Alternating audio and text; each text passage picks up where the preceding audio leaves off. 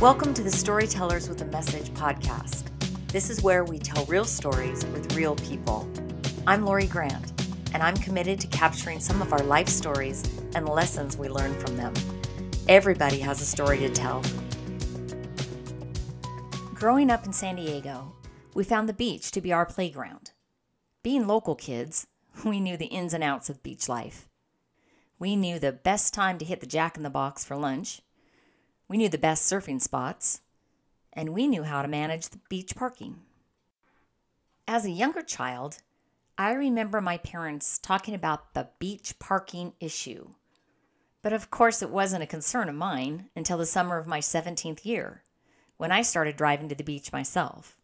Before that, my mom would drop us off at the mall, and we would take the city bus down to the beach.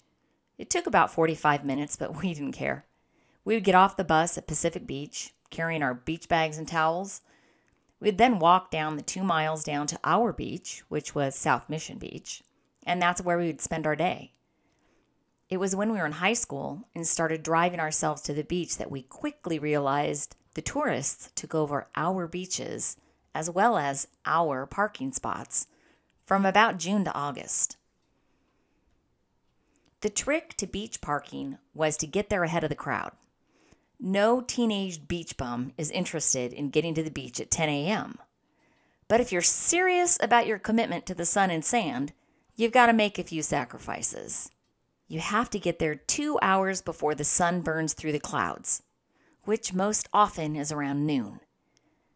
Most often we had either 2 or 3 carloads of kids headed to the beach. So we would take turns being the early riser, and that car would be designated to get to the beach by 10. Because we were now driving and not busing, we had the luxury of packing beach chairs for the day. This was a crucial component in the special formula.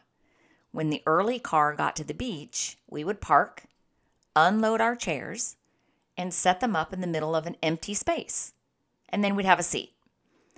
This way, we saved the spot for our friends who would arrive about an hour or so later. We really never waited much more than an hour, but we did have to deal with an occasional frustrated tourist who might roll their eyes when we said we were saving the spot. So now let's fast forward quite a few years. I was now on the East Coast, in Cape May to be exact. We were walking along Beach Avenue where there was very little parking. In this spot, there was only parallel parking along the street. It was a busy end of the summer. It was Labor Day weekend, and there were a lot of people out and about. As we walked, the sound of a man's voice caught my attention. There was a man leaning out his driver's window, yelling at a woman who was standing in a parking spot. She was saving it for her friend that was en route. This man was having none of it. He put his car in reverse and started to back into the spot, telling her he was going to park in the spot whether she liked it or not. But she did not move.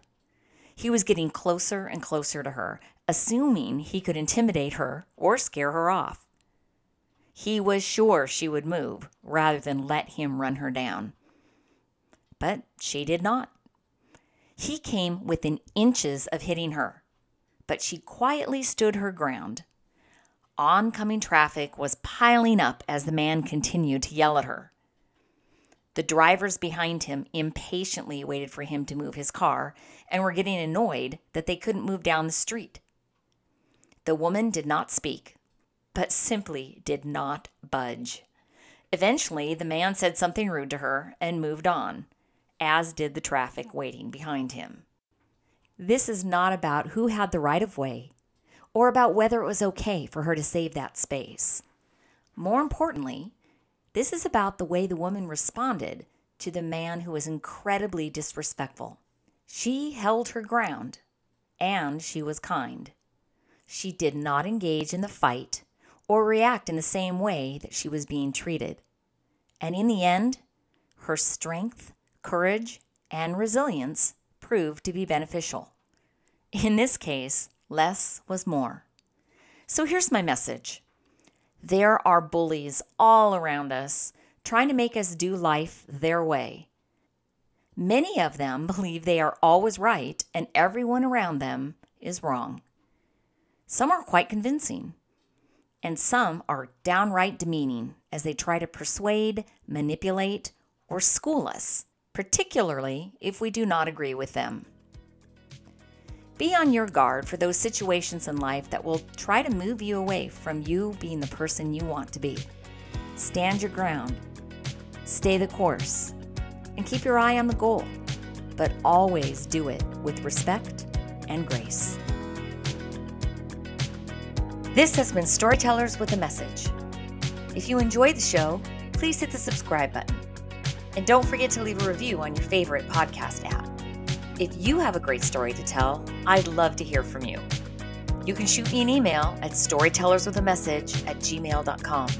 Until next time, I'm Lori, wishing you joy and peace.